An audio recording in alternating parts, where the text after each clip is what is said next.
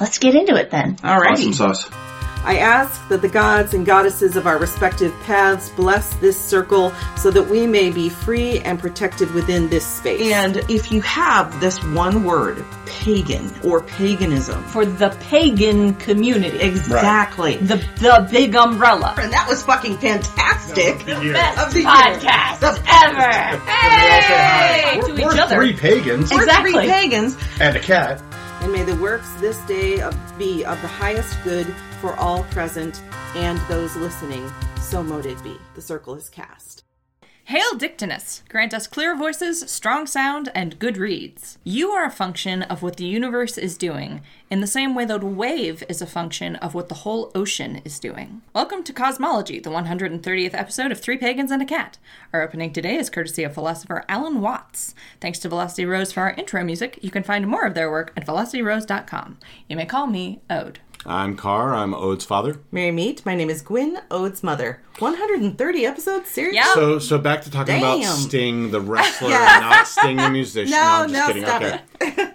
That's for people who were in Who are in our live pregame. Oh, the pregame. pregame and the live recording. way to make a football reference. Thank you. Thank you. Yeah. Thank you. Nice. On the Sunday of the Super Bowl, Super we're Bowl recording. Sunday. Thank you that I didn't know was happening until someone in the pre-show live chat mentioned it. Yes.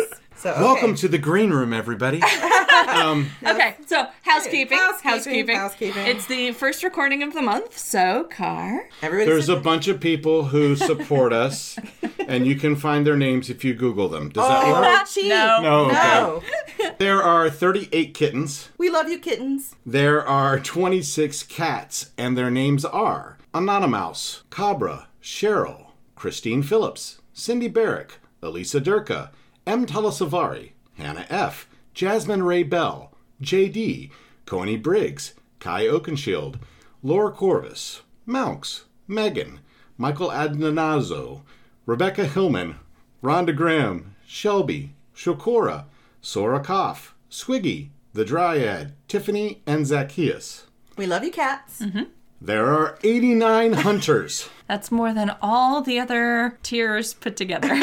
Lots and lots of hunters. Lots of hunters, so everybody settle in. And their names are Alicia Marlowe, Alyssa Addy, Amber Tanis, Amy Martin, Andy Olson, Anonymouse, Autumn Tooley, Beck Blackwell, Benjamin Walburn, Blackbird K, Briar Aldridge, Brittany, Cara B, Carly Hodges, Charlene Hughes, Charles Howison, Cosmic Rose, Delilah Darge, Darby Lockridge, David Dashfen Keys, Disgruntled Honeybee, Elfwart, Alora Driver, Emily Hall, Emily Miller, Felicia Welton, Finn Motherfucking Odinson, Gary Bearstorm, Goddess Incognito, Heather Nunley, Hojin Ko, Indigo, Jax, J.C. Helmer, Jaden Hill, Jen Hutt, Jeremiah Keel, Jessica Jones,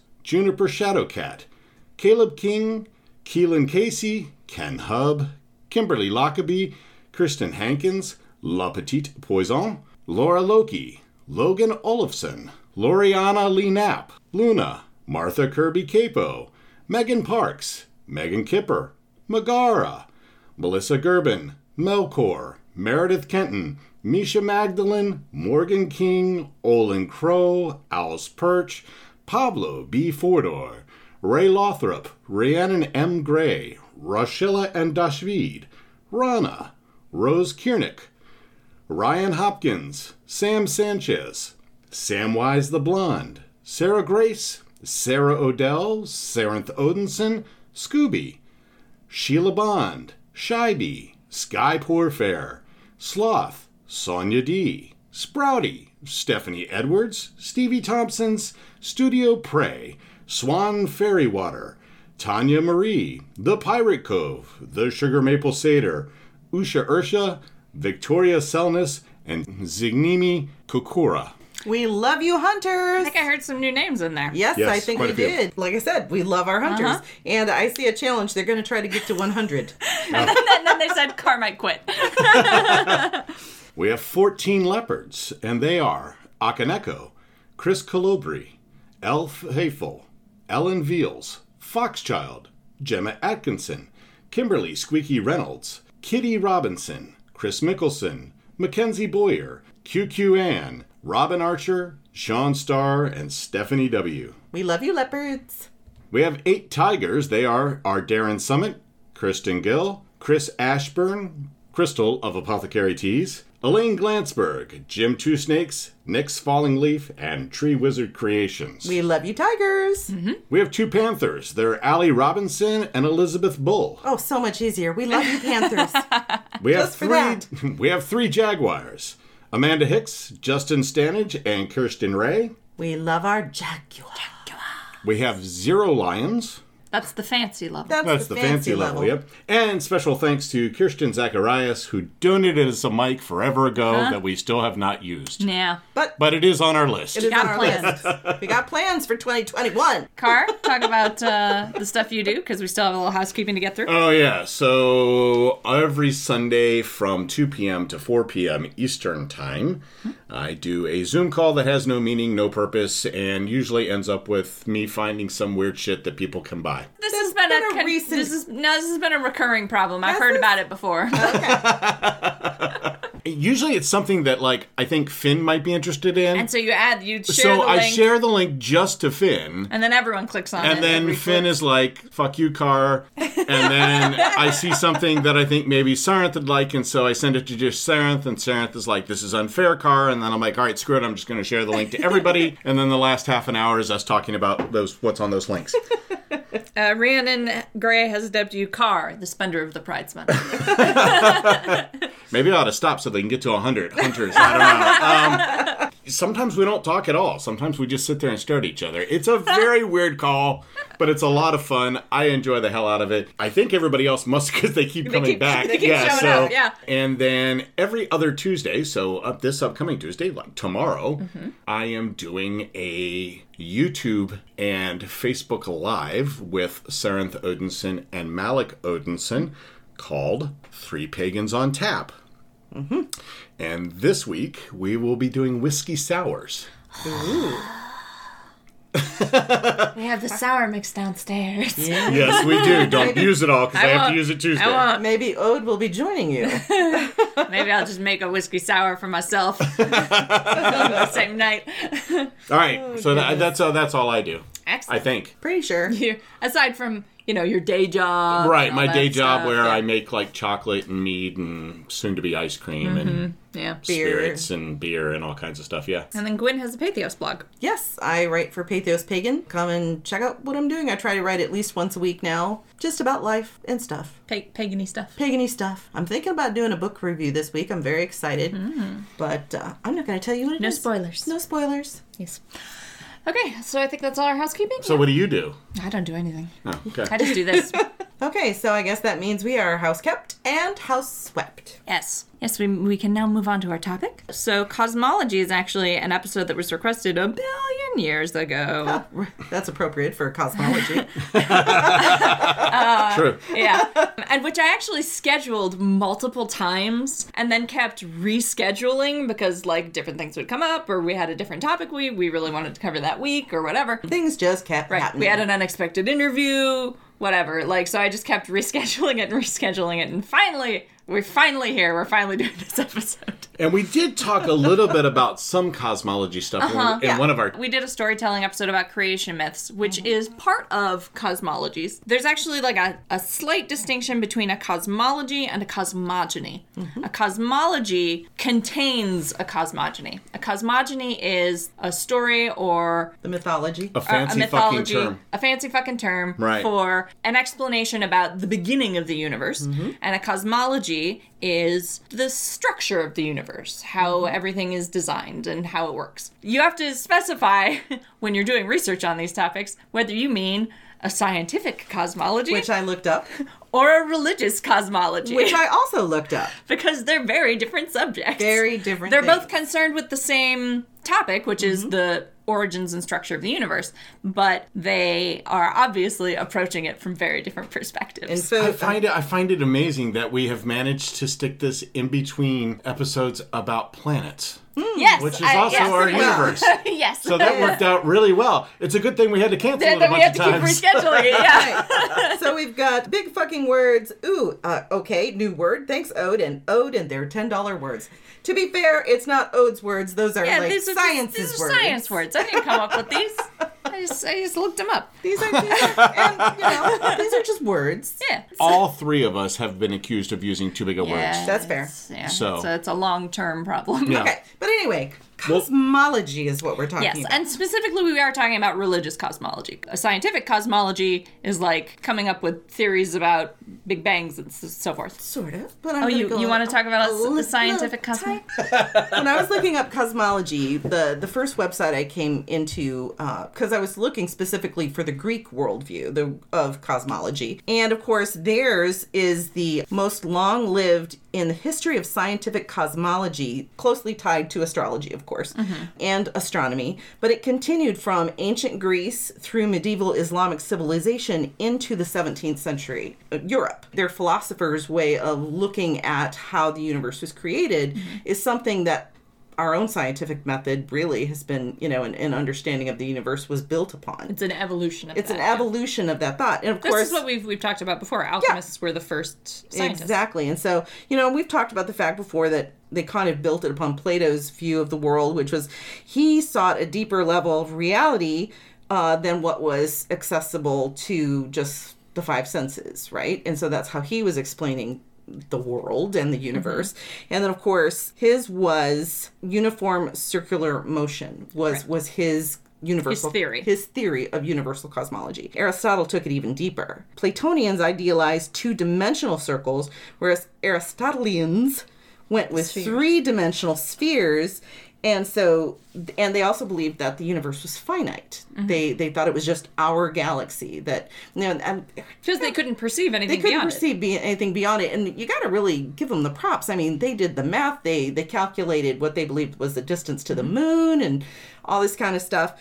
And then Ptolemy came around in 150 AD, and he wrote the mathematical treatise of geometrical systems of compound motions on two-dimensional circles to match the observed motions, which he came up with this idea of basically ellipses. Right. So anyway, I just thought it was fascinating. The scientific understanding of the universe started with Greek philosophy. Right. And those philosophies were as much influenced by religious thought at the time, spiritual thought at the time, as they were by the science of the day. Right, yeah. And even Ptolemy's was, because I have a quote from him, only partial quote, but it was, with regard to virtuous conduct in practical actions and characters, this science, astronomy, above all things could make one see clearly. And then he went on to say how the universe is ordered, because he believed, and so did the previous philosophers that he built upon, that the universe was not created out of physical matter, but divine matter. And so that's where part of this idea of it came from their religious beliefs into their scientific beliefs. It's actually a pretty recent phenomenon, Age of Enlightenment and on, to divorce science and faith. They used to be really sort of interconnected concepts. Yeah, very, very much so. And even, and then it went from Ptolemy, the Islamic philosophers and mathematicians built upon Ptolemy, and then just kind of went from there until the Enlightenment. So followers of Ptolemy, would they be Ptolematians? Because we have Platonians, and we had Aristotle, whatever it was. Aristotelians. Yeah, thank you. Aristotelians. I couldn't say it. I was like, how the fuck do you say that? So can we have Ptolemaics, I think is probably what it would be. Ptolemaics. Yeah. Not sure as I'm happy with that one, but okay. So anyway, Ptolemy believed that astronomy equaled divine things. And he considered the planets and the sun and the moon to be divine. And also, previously to Ptolemy, they considered, obviously, as Earth-centric. Right, geocentric. Geocentric. Whereas he changed it to we Heliocentric. revolved around the sun. Yeah. Yep. So anyway, Yeah, that idea is older. I really Yeah. What do wish. you think it is? I really wish that we could name books like they used to name books, Like the Magus. like the Magus. Yeah. Fair enough. Continue on. Anyway, so that's my little snapshot of Ancient science. ancient scientific cosmology, Yes. which, Do you have current scientific cosmology, Ode? well, that would be Big Bang. Right. So, Big Bang is technically a current scientific cosmogony. Yeah, a theory that's about right. the That's origin true. of the universe. That's true. And there are multiple extant theories about the structure of the universe now. So some people do still believe in a finite universe Right. that's somehow contained. Right. Some people believe in an infinite universe that is either expanding or contracting. I always thought that was interesting that they thought it continue. It's just like a Continues stretching. continues stretching until eventually it's going to start rolling back. Contracting, yeah. A pretty commonly known theory. The problem with theories like that, and what a lot of these scientists have to wrestle with, is if it's infinitely expanding, what is it expanding into? Right. What's that space? And why don't we count that as part of the universe? And what establishes the boundaries of that space? Does it have boundaries? Because the infinite is a concept that's really difficult for the human mind to grapple with. Because it's big. It's not even that it's big. It's that the whole concept of something infinite is that it doesn't have an ending. Right. Right? So it doesn't have edges. And everything we can perceive has some kind of edge. It may not be an easily achievable edge, right? But everything ultimately that we can physically perceive has context. It has a structure of some kind. So trying to, and it's especially difficult because we live in this physical structured universe, right? So it's difficult to conceive of the universe that we live in, which we know as structured and contained, also simultaneously at scales we can't perceive being edgeless. Yeah. And then you have, multiple universe theory. And then it Right. just goes You get into strings and you get into M theory. all kinds of stuff. That's why it's all theory. Yeah. So yeah, and these are all theories. There's no definitive, model of the universe. There are multiple models of the universe which different scientists ascribe to. Unless you watch Chuck and Amara on Supernatural and you find out the Big Bang happened because they had a fight. No.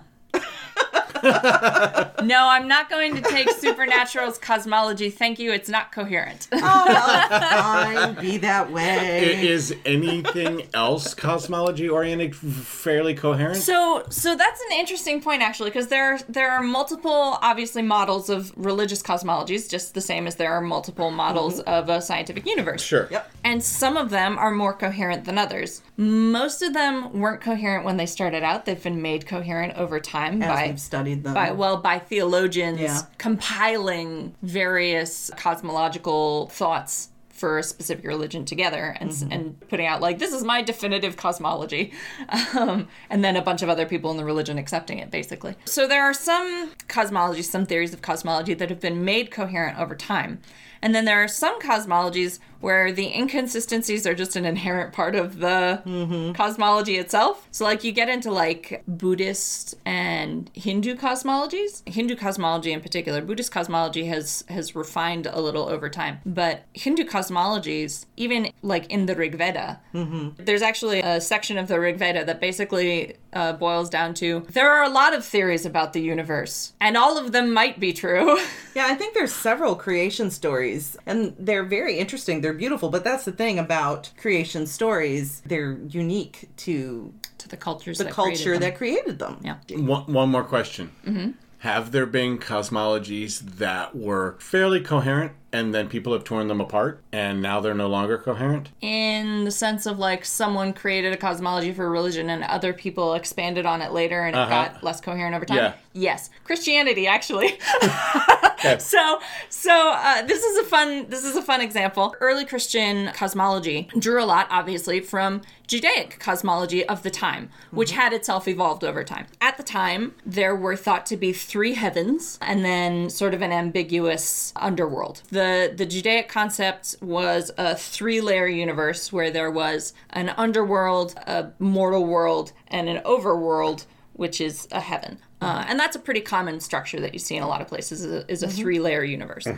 Judaic concept of the universe originally was sort of of the earth as a disk. Through interactions with Greek cosmologies of the time, they evolved that to a spherical model. And so then early Christians took that evolved Judaic cosmology. The 3 heavens, one of which was a paradise and one of which was the highest heaven where God would reside. Over time, as the Gospels were refined, as the Council of Nicaea determined what exactly was going to be in the Bible, and then as future theologians wrote about their mostly personal gnosis, they would expand that to up to 10 heavens over time. So there was a period of time where there were 7 heavens, then there was a period of time where there were 10 heavens. Which now explains that show Seventh Heaven. Yeah. Now, you rarely see multiple heavens discussed in mainstream Christian doctrine. You mostly see heaven referred to just as a singular state. Right. So it's been sort of simplified. Gotcha. In mainline Christianity over time. I think because as the heavens were expanded and then as the hells were expanded to match the heavens, Right. the cosmology, the ordering of the universe got more complicated and it started to contain more internal contradictions because the theories of those different heavens had been created by different people in vastly different time periods. Right. So they weren't consistent with each other. Gotcha. Which I suspect is why mainline Christianity has sort of simplified these concepts into just a back heaven, Right. a hell. exactly back to a simple 3-layer universe. Right. There's all kinds of stuff when you really start digging into it that you never knew. Honestly, this is the case for a lot of cosmologies that they evolve over time as people gain more understandings of the worlds they live in, as they have spiritual revelations of various kinds. Sometimes as they have political agendas, like Dante Alighieri, who wrote Paradiso and Inferno. Yep. He filled the hells with his political opponents. So part of the way he ordered the hells in Inferno was creating like nice discrete categories to castigate his opponents. Right, right. So there are a lot of motives for how that sort of thing happens and evolves. Time for us to write a book. Right. And the thing is that even though Inferno was a work of fiction, it influenced Right. later thought by Christians. Yeah. It wasn't, seen as holy doctrine or anything. No. But that sort of thing just sort of seeps into Sure. cultures. Whatever's popular at the time becomes part of the culture and absolutely. Influences how these things and evolve. you see that in previous cultures as well. Yeah. Ancient cultures. And It gets easier, I think, as we get like the printing press and then the internet. It gets easier for those ideas to spread more widely. But we absolutely did see it happening in ancient cultures too. It's I think why we see those things sort of fragment into smaller groups in the past more than now, where we mostly see it sort of seep into the whole culture. At least if it gains enough traction, we can see it seep into a whole culture, whereas it used to be, I think, because it was harder for these ideas to travel, that they would sort of inculcate in small pockets. yeah, and then there would be just these, like, regional religious differences between groups. What if the greatest tabletop hero you ever played turns out to be yourself? In Vector, Attack of the Metapirates move beyond imagination as Captain Vector and his Metapirates do battle from game world to world, following players from setting to setting in an attempt to enter the real world. Will you help Captain Vector in his Pinocchio-like quest to enter the real world? Or stop him from becoming a living nightmare? Only you can decide. Vector, Attack of the Metapirates can be purchased online at drivethrurpg.com on a pay-what-you-want basis. Hail Dictinus! Hail Dictinus! That was a good as hell read. That really was. No edits needed. Spectacular. Love Very that. nice. Very nice. One of the things I found interesting when I was looking at cosmology, because like I said, I stumbled into the scientific and went down a rabbit hole. As one does. I ended up looking at like a specific tree that they think influenced world trees. Well, you'll have to send me that. That sounds interesting. Starts with Neolithic cosmology, which is anywhere from 20,000 to 100,000 years ago, with the obviously Neolithic peoples. They themselves had their own cosmology, if you will, but it was just very localized. It would be how you interacted with the world around you and how they would define their world, their universe, if you will. And then as time goes on, it goes from being localized to being a little bit, larger. And they said that around 20,000 BCE, on a bone fragment that was found in sub-Saharan Africa, a lunar calendar was found. So even 20,000 years ago, people were looking up into the sky and they were creating Marking time. They were marking time based on the movements of the moon, they were experiencing what their world was, but also what the wider universe was that they could witness. They said there were also megalithic structures appear in both Africa and Europe around 5000 BCE, and these are primitive versions of Stonehenge.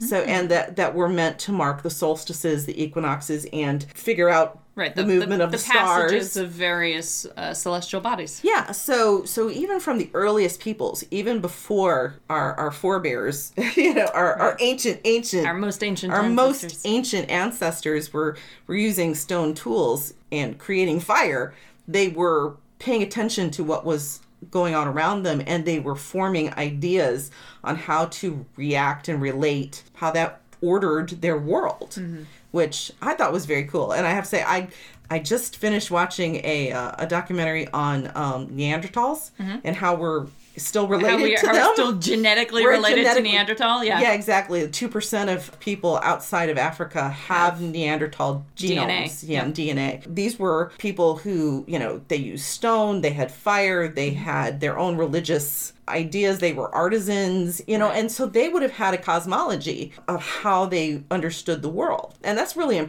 amazing when you think of that. Even our most ancient ancestors, our Neolithic ancestors, were paying attention. Religion was one of the first things we invented.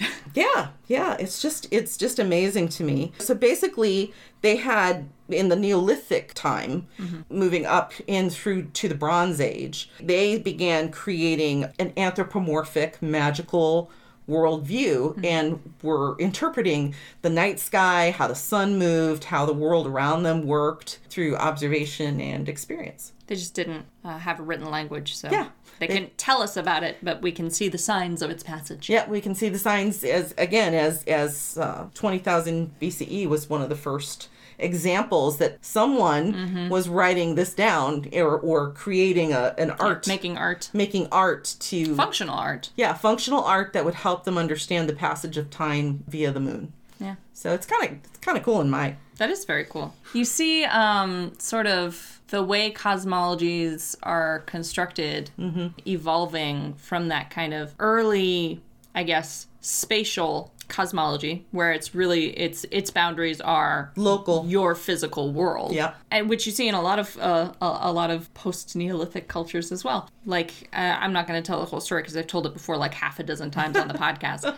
But you look at like the Norse creation story, which talks about the creation of Midgard, which we now sort of understand Midgard to be the whole Earth, but at the time, they describe it as being surrounded by Jormungandr, who is in the sea, and so it's very reasonable to perceive the limit of that cosmology as having been Scandinavia, Norway, Iceland. Well, that goes back to like even the biblical story of Noah. There is evidence through archaeology and geology and things like that there was a super flood that affected that particular area of the Mediterranean. For them, that would be the world. Yeah, the whole world was covered in water. Wouldn't, though, like the sky to an ancient peoples seem like a sea? That's a theory. And that Jormungandr was actually just circling the whole Earth through the sky. It's possible, especially because we know the Norse were seafarers. Right. But we do have other cultures where, like, the Japanese cosmology is concerned purely with the creation of the islands of Japan. Right. Well, like, I also have the Mesopotamian civilizations, well, specifically the Babylonian cosmology based on their myths, is focused on a plurality of heavens and earth with a 6-layer universe consisting of 3 heavens and 3 earths. And it was 2 above the sky, heaven of the stars, the earth, the underground of the Apsu, which is water, and the underworld of the dead. So the earth was created by Marduk as a raft floating on fresh water, which is Apsu, surrounded by a vast body of salt water, which is Tiamat. And then they had 2 pantheons. They had the heavens and the underworld. Right. We see a lot in creation stories a focus on the separation between the earth and the sky, and sometimes on a separation between the earth, the sky, and the waters.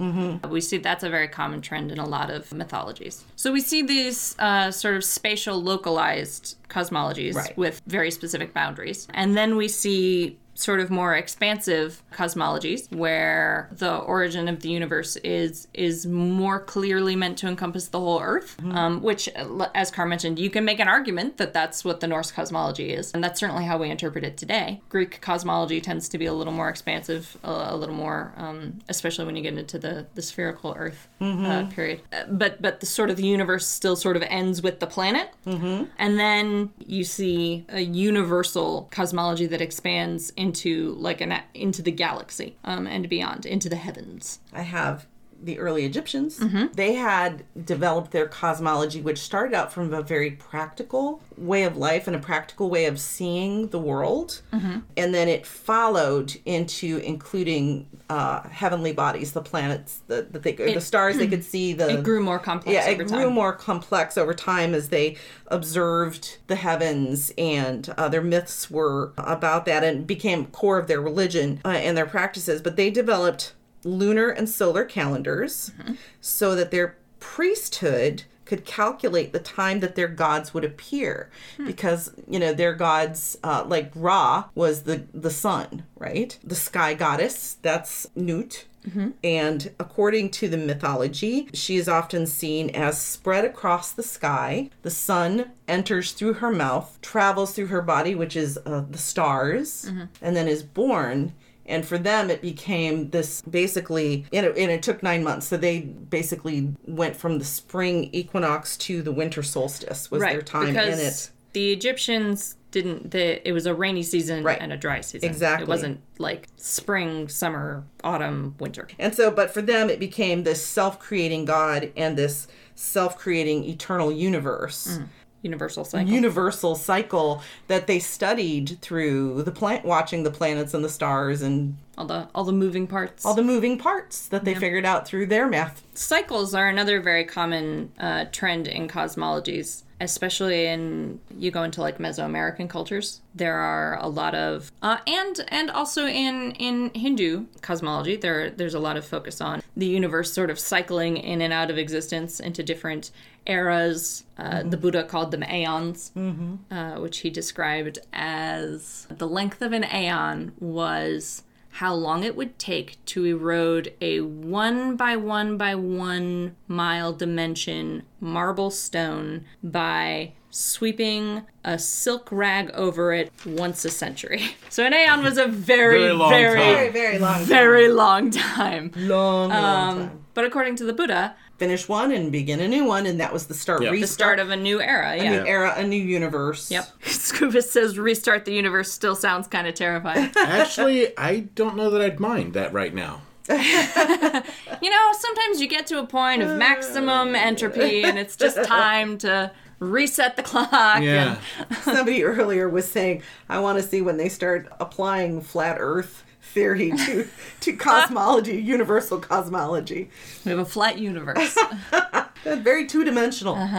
So cycles are very common, especially when you get into like multifaceted cosmologies. So there are some cosmologies where the edges of the universe aren't spatial, so they're not localized, they're not the planet, they're not even the known or perceivable universe. They are multiple intersecting or overlaying universes. So you have a couple like that. Hinduism, again, is one. And this is partly because Hindu cosmology is one of those that has a lot of sort of internal contradictions. And like I said, the Rig Veda basically shrugs about it. They're like, I think that just goes to show that Hinduism is a lot more complex. It's a very complicated religion. We really understand or give credit for. And it's not like the development of Hinduism stopped with the Rig Veda. Like, that's an ancient text. It's continued to evolve over time. Hindu cosmology includes the possibility of multiple intersecting and overlaying universes that may or may not interact with each other. Which I think is fascinating, really. And that's alongside the thousands and thousands of gods. So if you ever have time to do an in-depth study of Hinduism, oh my gosh, it's worth it. Okay. And by enough time, you mean what? 10 years? I mean, probably your entire life. You could Yeah. probably spend your whole life studying Yeah. Hinduism. And that doesn't even include that. I mean, there's their deities, and there's their other types of spiritual entities that are at play, and all the different. It's not like Hinduism is a mono religion. It's got multiple sects and different layers. Yeah, so different layers of deities. literally spend your multiple could. lifetimes studying Absolutely. Hinduism. And Buddhism is also And very their complex. mythology is. I've said it before. I'll say it again. Their mythology is beautiful. It's straight up. there's a strong thread of poetry, I think, Yeah, in Hindu absolutely. mythology. Absolutely. These are Celt things. So the Celts only believed that there were 2 seasons, And they were. winter and summer. Okay. And they were separated by Samhain and Beltane. Okay. So, or May Day, as we think of it today, unless you're pagan, in which case you think Beltane. So, and we've talked about those, obviously. Right. We And love the ad year. infinitum. No more holiday episodes. But they also believed in 3 worlds, which we've also talked about: the land, sea, and the sky. right. Right. Which is so a you got little that 3. a little different from the typical 3-layer universe, Yes. where it's the mortal earth, the underworld, and the sky, Yeah. or the Upper heavens. world. Yeah, Yeah. the upper world. Yeah, so the land would be the sacred realm of plants, trees, animals, stones, and humans. The sky would be the domain of sky gods and goddesses, like the gods of thunder and that kind of stuff. And then the sea was basically what they would think of as the underworld. Okay. It's somewhat broken up that way, but not really. Right. So there are corollaries, but Yes. not Yep. direct comparisons. And then they had 4 treasures. So when the Tuatha De Danann came to the Celtic Isles, so what we Ireland. think of Ireland, Scotland, Wales, they brought with them their 4 treasures, which was the Sword of Nude, the Cauldron of the Dagda, the Spear of Lu, and the Stone of Destiny. So the Sword of Nude made no one could escape it once it was unsheathed. The Cauldron of the Dagda was an inexhaustible container of food. Right? We've heard about Yep. that. Yep. The Spear of Lu made the bearer invincible. So you got the sword and the spear. Exactly. Yep. They were warriors. Dual wield. And the Stone of Destiny was said that it had a magical connection to Danu, and that whenever a true king stood upon it, it would roar. The stone would roar. And so that's how they would know who was the true king. Interesting. Yeah. And how big was the stone? If they had to stand I don't know, they on brought it, it with them. I was going to say they brought it with them, but you And had they to had to stand stand on on it. it, yeah. So a pretty bulky Fair enough. stone. Yes, yep. And then there were 5 major directions. 5 directions. Now, there were actually 12 directions, but there were only 5 of them that were major. Okay. The reason why we know that there were 12 directions that were recognized as being semi-significant by the Celts is that there were 12 winds that are talked about. Okay, and that each they wind was have- a different direction. Correct, and it has a unique effect upon land and people. Okay. But for religious purposes, Okay. there were 5 important ones. important major directions that can be found in a lot of the stories and myths. The north was the direction of battle and fire. The east was the direction of abundance and prosperity. The south was the goddess direction, associated with water and creative arts, music, poetry, that kind of stuff. Okay. The west was history keeping, storytelling, and illumination. And then the last one was the center. So they had a center direction, Interesting. which was where ritual space was. So that's not like up or down. Correct. It's just where where you you are, are. Yep. Interesting. is a direction. Yep. That's an interesting way to frame that. Yeah, and the number 5 would be considered their sacred whole. Interesting. Yeah. So would you consider, so here's a question for you, sort of a comparative question. Mm-hmm. In Mesoamerican cultures, they had world trees, like many other cultures. Yep. And they do in In the Celt, Celts. But there was God, I can't remember which specific culture it was, but there was a specific Mesoamerican culture where the world tree had 4 branches, and the branches were the cardinal directions, and the center of the tree, the trunk of the tree, was sort of the world itself, the axis mundi, if you will. Does that sound similar to... Very similar, yeah. Interesting. And I think if you go back and look at all of the parts I just talked about, you can relate, if not all of them, a great majority of them to Hindu's traditions, so Vedic. So I think that the Celts, if not influenced by, may have been an offshoot of Vedic culture.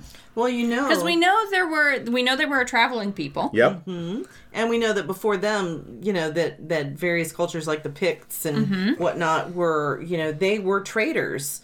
Yeah, but the Picts, so the Picts are more Ireland, Scotland before Right. the Tuatha Dé Danann. Right, pre-Celtic. Correct, yep. So the Celtic peoples came from Gaul to the Celtic Isles? Correct. Right. Yeah. So Gaul is France-ish? Yes, yeah. France, Germany. So there could have been trade there Right, with the Indian subcontinent. Yep.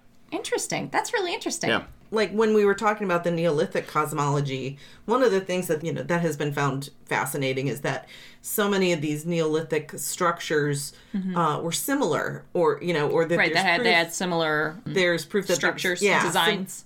with similar purposes, even though they would have been created by separate clans or tribes, widely separated peoples. So it's just interesting to me that people can there's a thread of commonality, familiarity, familiarity. Even if they don't have trade, even if they don't come in contact with one another. Because that's my question. Like with the World Tree. Because I can easily imagine the Celtic peoples interacting with the Nordic peoples. Yep. And World Tree concepts all just sort of filtering together.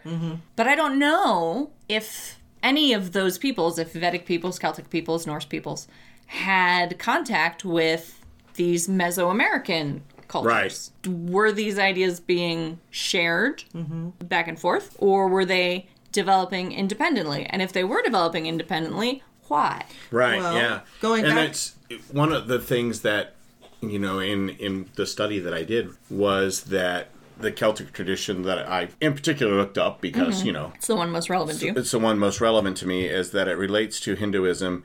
It also relates to Native American traditions and Siberian shamanism.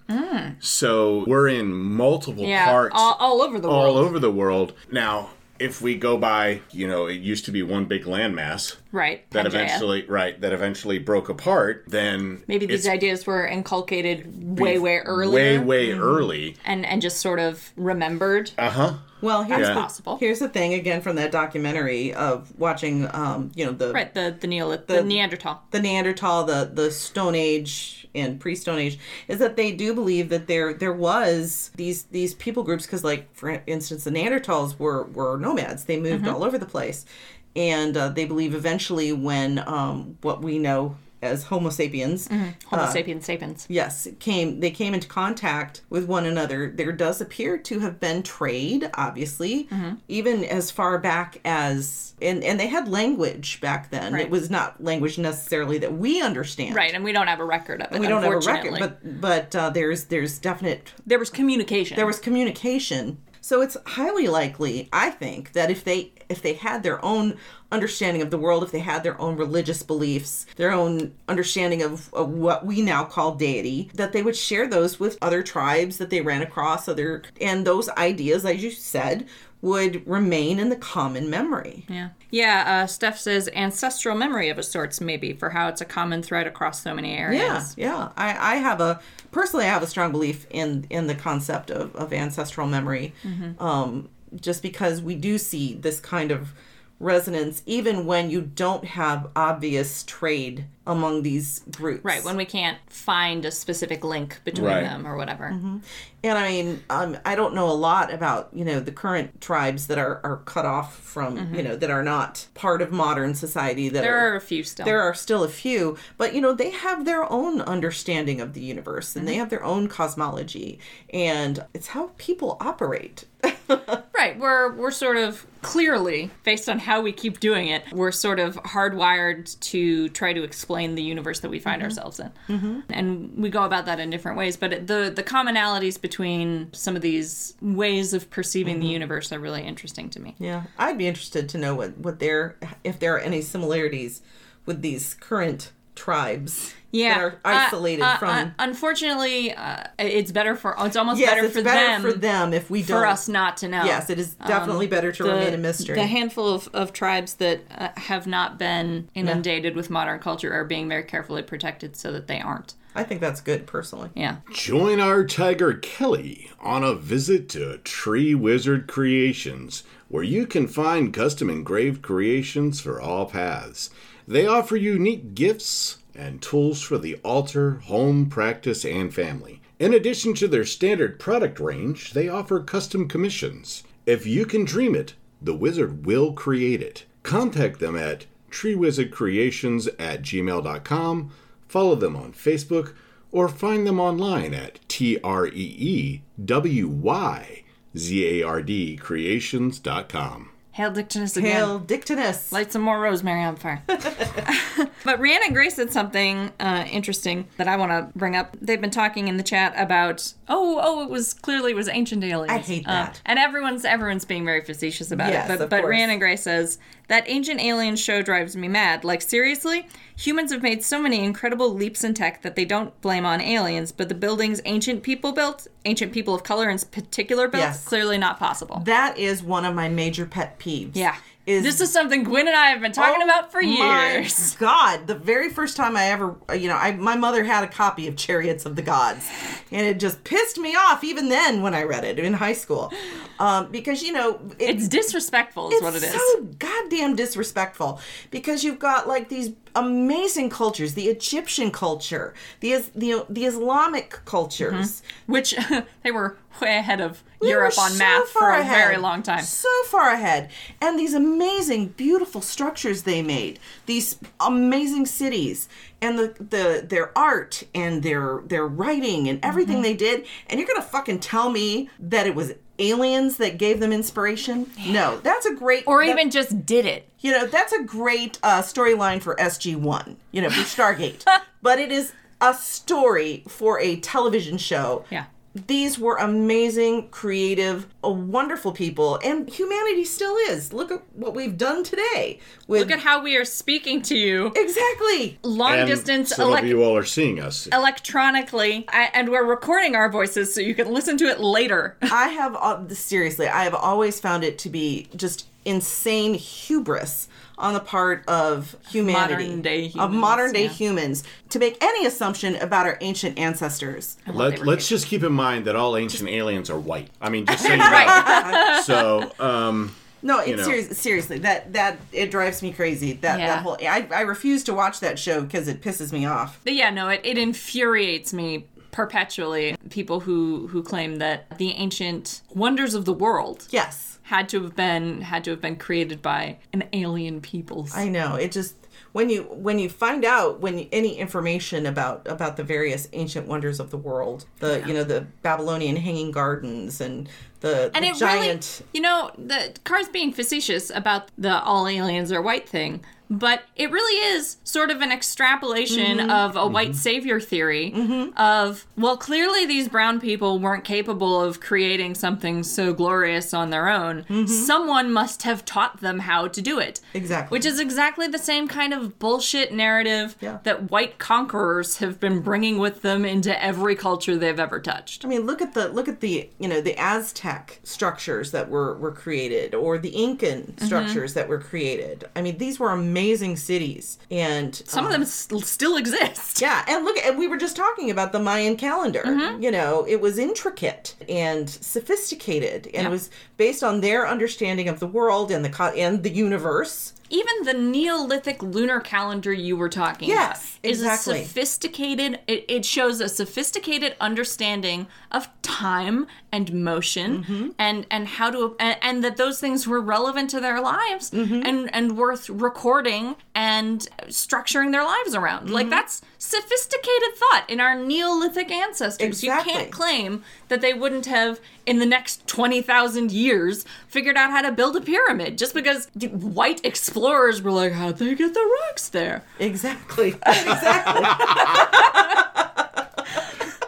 But that's so it. apparently it's the white explorer's issue. Oh, they get their eggs there. It is, though. It's all the is. white It totally archaeologists who came later and we're looking and we're like, I can't imagine how someone could have How done did this. they do that? Therefore, it is impossible. Yeah. That's Exactly. the conclusion they came to was, well, I can't do this, so no one could have. Exactly. They can't figure out how they did anything really back then because they had different tools. and they solved problems differently than we did. But clearly they made it work. clearly they solved those problems, or we wouldn't have these structures today. And you can literally see the evolution of pyramids. You can see the shitty early pyramids when they hadn't figured out the math yet and they just like fell over. We have those still. Yeah.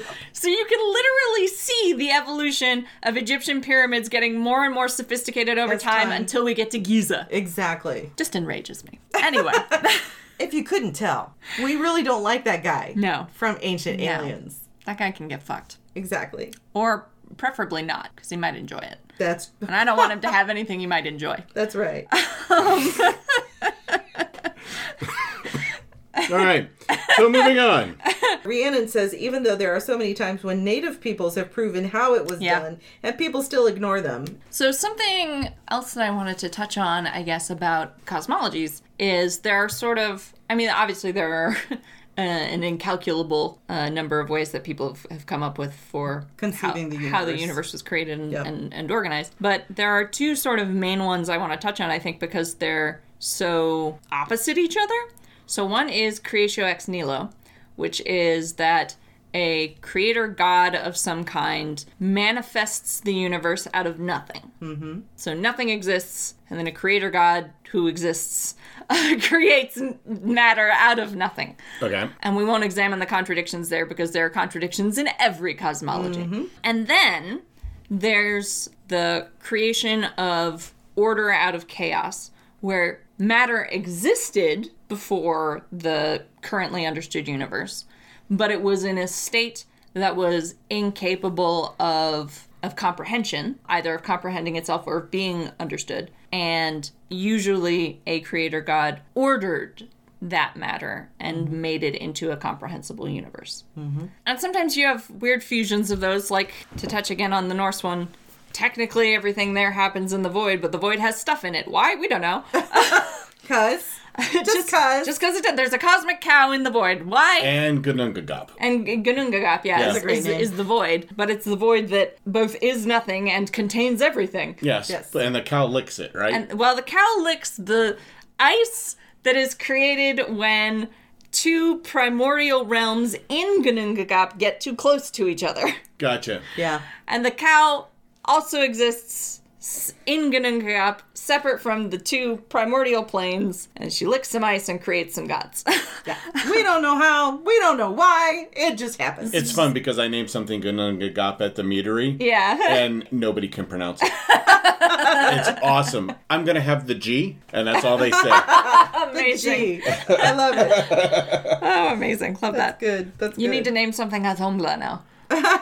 Some kind of milk stout or something. Yeah. So there are those sort of two, I think, most common Understandings. concepts or understandings of where the universe comes from. And I think that's interesting in part because it actually sort of parallels the scientific cosmologies. Mm-hmm. So about where the universe came from. So like you've got Big Bang Theory, which is that there was nothing, and then an explosion, and then there was a universe. Unless you have those who say there was the stuff floating around and there's some collisions happening. Exactly. And that caused the Big Bang. Exactly. So the Big Bang itself has sub-theories. Mm-hmm. So you've got the there was nothing, then an explosion, then there was a universe. You've got the there was nothing with stuff in it that exploded, and then there was a universe. I've even seen a few theories about, they're not as popular as the Big Bang, obviously, about the creation of the universe that just there was matter, and then through an unknown process, it became orderly. It coalesced. Yeah, it just decided one day to become ordered. It just happened in unknowable processes. Mm-hmm. Something that I think is interesting, though, is that what you don't find is a concept of an ordered universe into which chaos is introduced. Mm-hmm. You see that after creations of universe as like the destruction of a paradise, but ultimately it starts from a creatio ex nihilo. There was nothing, God created it. It was perfect, and then it decayed. But we never see like the universe just existed in a perfectly ordered state, and chaos was introduced to it in order to make it livable. We don't see that happen, which I think is really interesting. And I think it indicates something about sort of how humans perceive reality. The other thing I wanted to point out is that in addition to creation cosmology and how everything came together. Cosmogony. We also have multiple religions. It's not just one or two, where the universe is restarted, destroyed, renewed. Right. Those are the cycle universes. Armageddon, basically. And Armageddon. And something that I think is interesting about cyclical universes is that they don't have, most of the time, they don't have starting and ending points. They're infinitely cycling. They've always been cycling, and they'll cycle into infinity. And beyond? And beyond. You do often see, like, the end of a cycle is an apocalypse of some kind. I often wonder if it's things like the volcano exploding at Pompeii, or, you know, a tsunami, or an earthquake. Major catastrophe. Some major world catastrophe. A flood. You know, a great flood that destroys everything known. Right, the known civilization. The known civilization at the time. That inspires this concept of a world ending. You know, an Armageddon, an apocalypse, because it is a very common conception in a lot of cosmologies that there will be an end to not just us as a species, but reality in general. We live on that right now with zombie apocalypses, you know. All of those are human-centric. A zombie apocalypse destroys the human species, but leaves the Earth intact and in some ways improved. But you do see apocalypses where it's not just the end of, like, life as we know it. Right. It's the end of reality. Yeah. Just everything stops. Right. And it is quite often replaced with something else. Right, exactly. Sometimes it's replaced with basically an exact replica of what came before. Sometimes it's replaced with some kind of paradise. Sometimes it's replaced with explicitly something new and incomprehensible. Something beyond the understanding of the people in the current cycle. At least it doesn't get upgrades as much as my phone. And I want to stress that that's multiple, you know, religions, that's multiple cultures have these beliefs. It's not just one or major religion. Right, it's not like there are a few apocalypse cult religions. No, it's many religions have there some are many kind religions of who have this apocalyptic cycle. Yeah. That could have to do with, like, local catastrophes influencing religious thought. Right. That was my...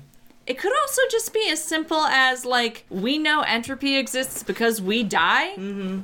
And so do all the other living things we know about. And it's trying to understand how that scales up. Scales up, yeah. Right? Like, we even know over a long enough period of time that, as the Buddha would have it, stones erode very slowly over long periods of time. So we know even the most permanent things in our perceivable reality aren't truly permanent.